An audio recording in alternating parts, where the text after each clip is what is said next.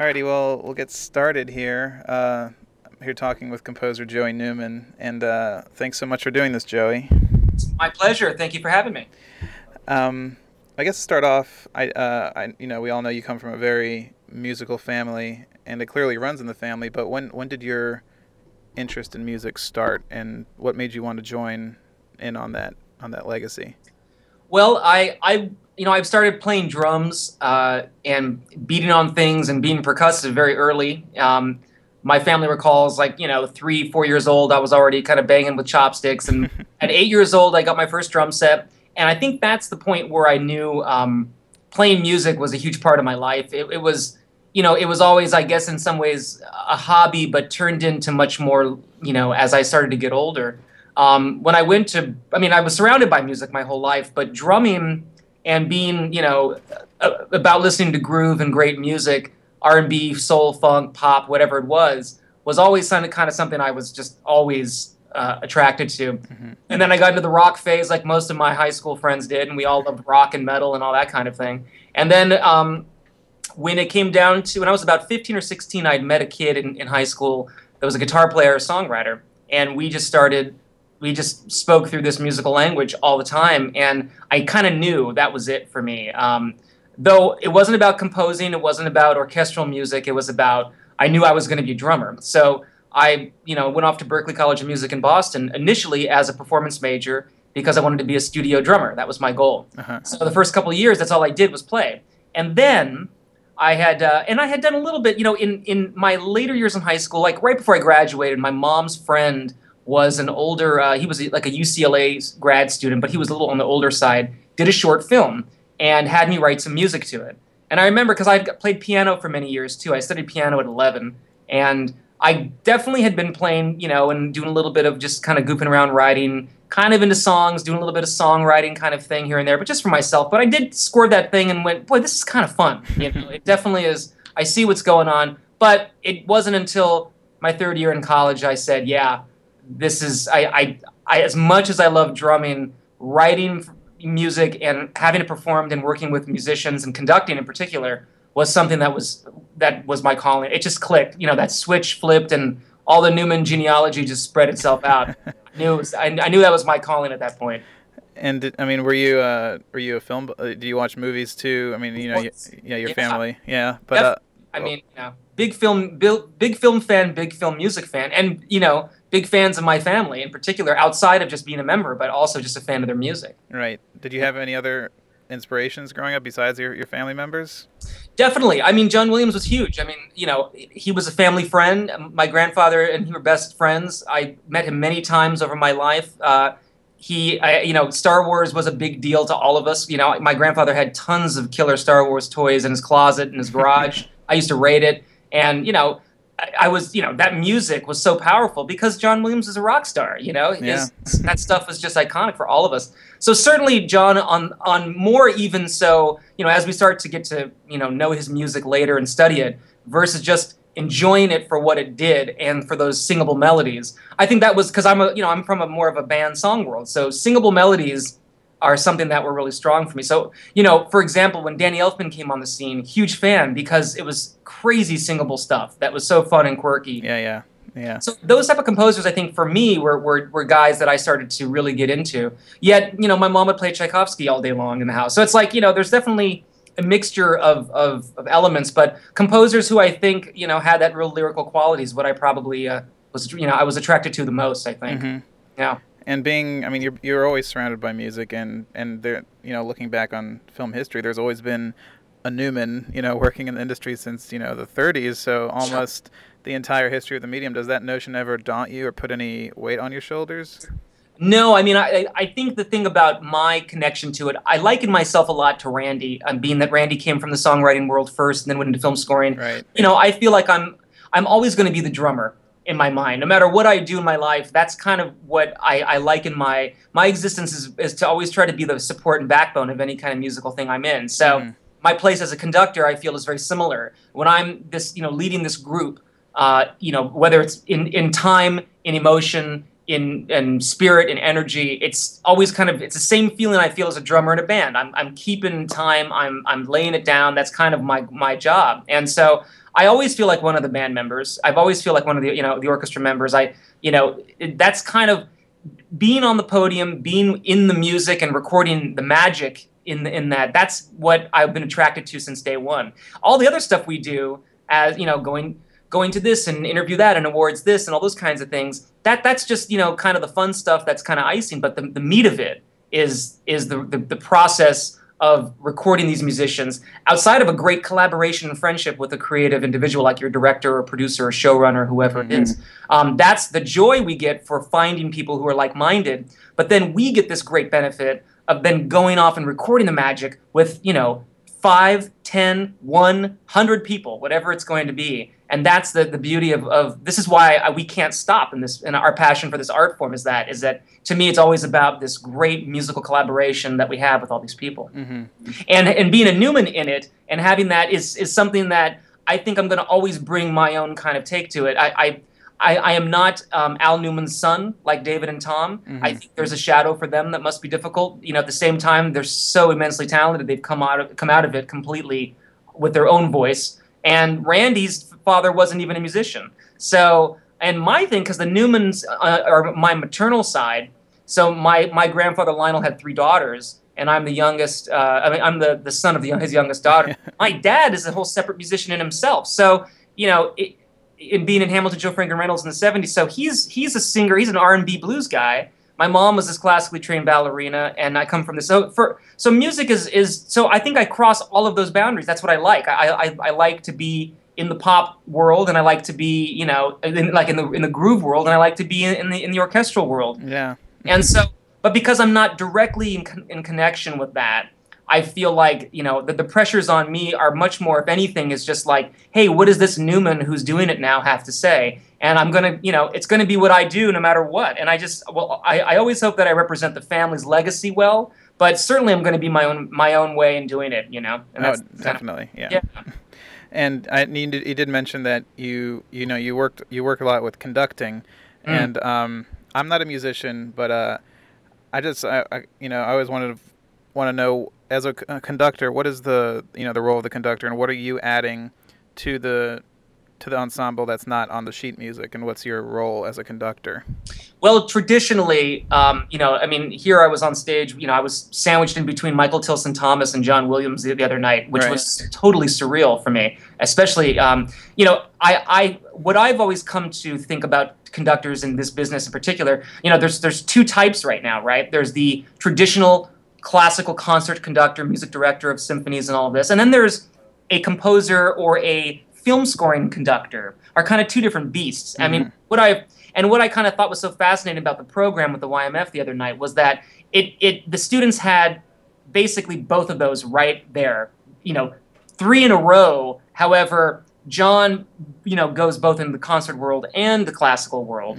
I'm sorry, and the film scoring world. So you have but I'm very much your film scoring kind of conductor. My training ground is such. So when I get out to be with classical music, it's different for me. Controlling, you have to remember, in film music, our whole job is to get into that studio, rehearse that orchestra, get that take in 3 hours. Or every hour we have to get a certain amount of minutes. So it becomes almost like it's a complete assignment. We're in there, and we're just not making magic. We're not talking about necessarily that this is going to be, please play it in this way and think of it this way. It's like, here's the page, here are the notes. Okay, now we're going to emote this. Now go for that. We need a little bit more out of here. We're out of tune here. It's much more a recording process as opposed to a live concert where it's a whole different kind of beast. So my job as a conductor has been mainly to get the best possible take out of that orchestra and emote according to whatever the composer is, whether it's myself or I'm hired by somebody, to get the best take I possibly can out of that. And then that's pretty much what all I have time to do in those kind of settings. Right. When I was on the podium the other night,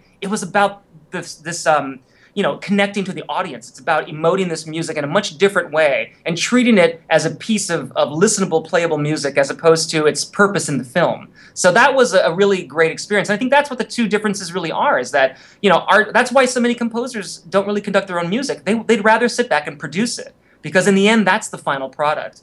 When you're on the podium the other night for a live concert, the final product is what you're in right at that moment. Right.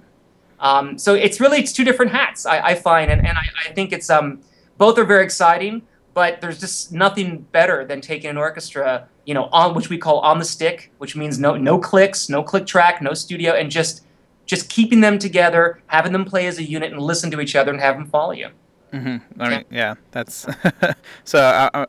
I'm assuming that Sunday night was a pretty big experience for you. I mean, you're working with alongside John Williams for the Young Musicians Foundation Gala. I mean, what was that whole experience like? It was incredible. I mean, I hadn't seen John in a while, though I've met him many times, and we had a rehearsal on Friday night at Local 47, and he came and it was his first rehearsal with the group. Spent about an hour plus rehearsing them on his pieces, and he was so eloquent, so wonderful to the students, and so amazing to listen to as a person who, from just the way that he would explain what they should be thinking during this moment in this passage. It's not like when you're in a film studio, recording session, and you sit there and you're like, okay, oboe, no, this is wrong, change this note, let's. It's like we're just so direct, and John gets up and just has this amazing way of making the player, he doesn't pick them out, but he just says it in a way that's so great that makes them feel encouraged. It doesn't make them feel shamed or, oh my goodness, that or something of that kind of nature. So I was able to not only witness that, but then afterwards, I got the luxury of rehearsing the 10-10 piece in particular, right, before he got there. So then afterwards, he came off the podium after he was done rehearsing them and said, you know what, I think they sound great. I'm not even going to come to rehearsal tomorrow. I'll just see you guys Sunday. So he did the dress. And I got to, conduct his piece again to rehearse him, on Saturday. And man, it was just like playing through his music is such a joy. So it was so great to see that he had such faith, not only in all of us doing it, but also in this great orchestra. And then when I saw him on Sunday, we shared some moments together and just spoke a little bit about my grandfather and the legacy of, here we are, generational kind of thing. John is able to kind of watch me, which was, I think, obviously a vision in some way of my grandfather. Coming up and doing something like this, I think it was a really special Williams Newman moment. I think it was really exciting, and he's such a gracious gentleman, so wonderful, and I'm in awe, of course, like everybody else watching him. I saw him over the summer. That was my first time going to his Hollywood Bowl concert, and it was magical. It's great. I mean, it's so great. Yeah. Yeah. Well, let's talk about your work, and you're currently working on the ABC comedy The Middle. Right. And I always think that the half-hour comedy is always, I feel like it'd be a really tricky beast to score. Yes. So what is the goal of music on a 30-minute sitcom like The Middle? Yeah, it's one of these things. I think the single cam comedies like this one, like Suburgatory, or any of the ones that aren't with the multicam, sit in one location, laugh track kind of thing, right, are definitely more difficult to score in the sense of, there's still small bits, there's still transitions and act-ins and act-outs here and there, but, you have to say a lot more, a lot less in a certain amount of time, and, comedy is by far, I find, still the hardest thing to write. I mean, especially with great comedy writers, you need to leave that room for those actors to do their thing and not step on the jokes and not feel forced and all this kind of thing. And I find even on The Middle, we're always playing with that. Sometimes we nail it. Sometimes we're, maybe I'm a little too busy. Maybe I'm a little too little. You got to always kind of feel it out. And luckily, I have a great showrunner in Eileen Heisler, who was one of the creators of the show, and she's also a musician. So her, she's got really unique kind of, I think, a great unique ability to see within the music, but also completely from the comedic stand of it.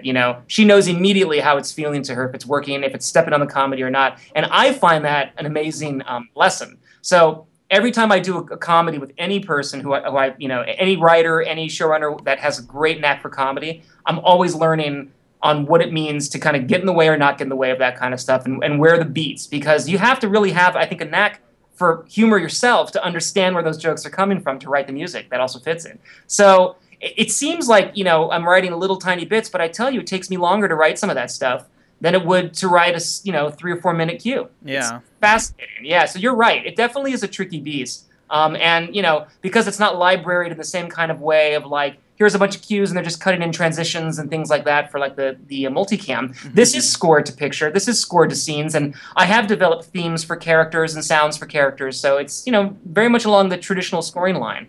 Which is I was going to ask. So you are able to create kind of arcs with your music over seasons of the show.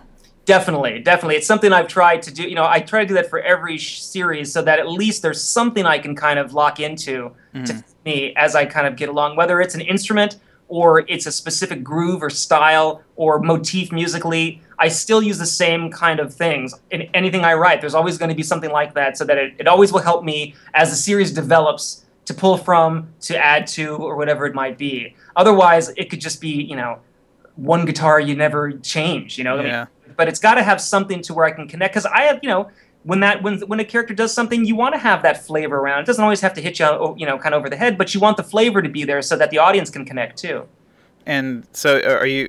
I mean, you do have a grand idea of what the season's going to be. So, do you have the end in sight usually, or are you more working in the moment from episode to episode? I like to work in the moment from episode to episode. The best part about this show is when we get a show. I just recently scored one of the ones coming up, where I got to dive in a bit more musically because they had a lot more kind of funny things happening. I think one of the fun things I've done on the show is when we can really play the comedy ridiculous. We get more absurd about some of the things, but still make it sound like our show. Everybody's done the holiday show where you have to turn holiday music into the sound of your show and maneuver all of that, and that kind of adaptive quality always makes it a lot of fun. But in particular, when we get to go really far out a bit on the show, it's always my kind of favorite. So there's a few coming up. I've done a few like that, and there's one coming up like that. But no, I tend to always try to take it show by show. I don't like to watch it. I like to watch it at the music spot first time. So all my reactions are completely first time, visceral, emotional, so I can really feel it out. And it's great because then I can know I laugh at the right spots or I don't laugh at the right spots, and then not only can my showrunner see that, but then I can also learn exactly what the intention was so that we can fix it all too. You know what I mean? Yeah. I love to take it to take it show by show. That's the way I think is best for this series. Yeah. Hmm. And you also, I mean, you've done documentary scoring, but you also worked on the Little People Big World for TLC, which it's a documentary series. And how do you approach? Because I've talked to other documentary composers, and they, it's because a lot of it is narration and a lot of it is presented to you in a feature way. But as a show, it's really more of a, you're sitting back and just viewing the lives of these people. So how do you approach musically to something non-fictional like that?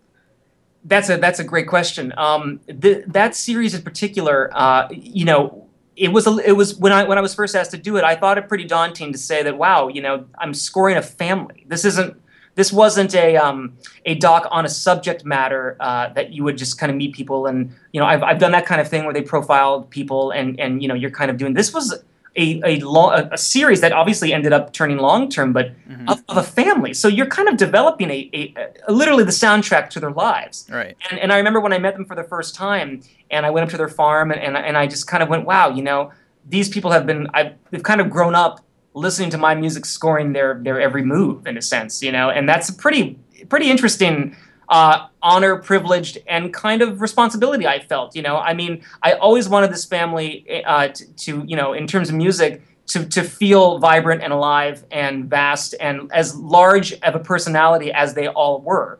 And they lived on a gigantic farm. Matt Roloff is very, he's an amazing, strong character, big personality. And I wanted that to reflect in the music. So did the producers, and I always felt they shot it so beautifully. So it all kind of fit. And over the seasons, we changed the music from more, I would say, definitely quirkier, more Tom Newman-esque kind of like stuff. It grew into a much more kind of orchestral hybrid landscape, which I thought was great because the show itself kind of moved as he got bigger and bigger projects and expanded his farm and expanded his business and his family's reach to everything. The music, I think, went along with it. And then they went to Iraq, and we were able to go down that kind of role. I mean, it's pretty incredible. So definitely the feeling that I had for that show first time through is I said, I'm not going to library this show with just, it can't be treated, cut to cut to cut to cut. It needs to be scored to picture. Right. Because if it doesn't, it won't have the same impact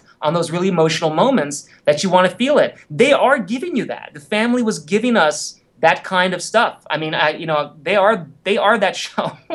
Yeah. I mean, I've met them. They are definitely that, and it's just that stuff is real. And when they're feeling heard and it's powerful, it's powerful. So That's yeah. I mean, I guess did you ever lose yourself in thinking that, oh, I'm scoring, a narrative here?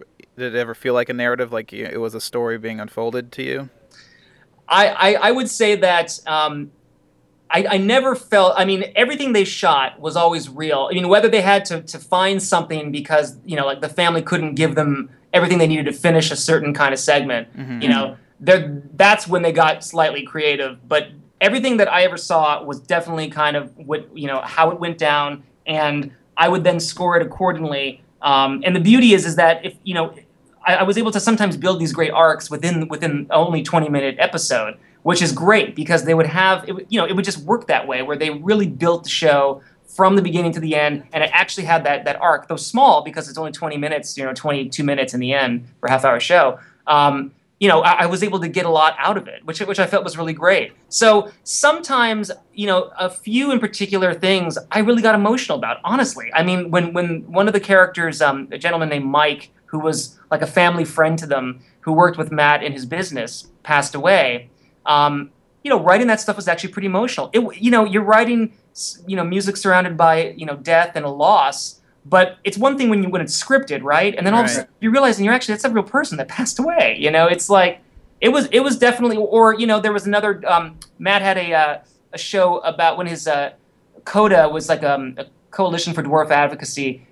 They had gone and tried to help a dwarf family adopt another dwarf who had also had a lot of problems. So this one named Chance. And I wrote music for that, and it was so emotional to watch this family. And it's real stuff, and I think that's why it's so attracted to the show, was that it was real. I was scoring drama, but real drama, and it wasn't. There was no script behind it. There was these were real people feeling real emotions, and that was something that has been so special. So to be nominated for that show, a few years ago, was just the pinnacle, because it was to me, I put so much of my blood, sweat, and tears into that show, and to be recognized was a real special feeling, especially for a TLC show shoved in the middle of all those other great series. Yeah, It's but really awesome. Yeah, it just sounds like a very unique experience, though. it was something that I cherish, and still working on it today too. I mean, they've come back with these hour-long specials, and it's still just as much of a blast. So it's great. Well, as we wrap up, I always like to ask composers this one question: if you had the opportunity to score any film ever made, with no disrespect to the original composer, which movie would you choose? Oh, wow. Well, I mean, I know this is going to sound probably cliche because every other composer on the planet has felt this way, but it's just like, when I was in college, I saw Shawshank Redemption, and I wanted to score that movie right off the bat. And still to this day, you would never be able to repeat that score, but I just loved that film, and I think I've always wanted to score that kind of, to be able to kind of do all those elements just was awesome, and I just loved it. So I'd probably have to say that, because to this day, I still one of my favorite movies. Let's go. I mean, I don't think anyone has said that yet, so that's good. Well, good. Well, I'm out of questions for you, Joey. Okay, good. But thank you so much for your time, and it was a blast. Oh man, it's my pleasure. Thank you so much. It's great. It's great meeting you and great talking to you. Oh, you too. We'll definitely have to do this again very soon in the future. I'd love it.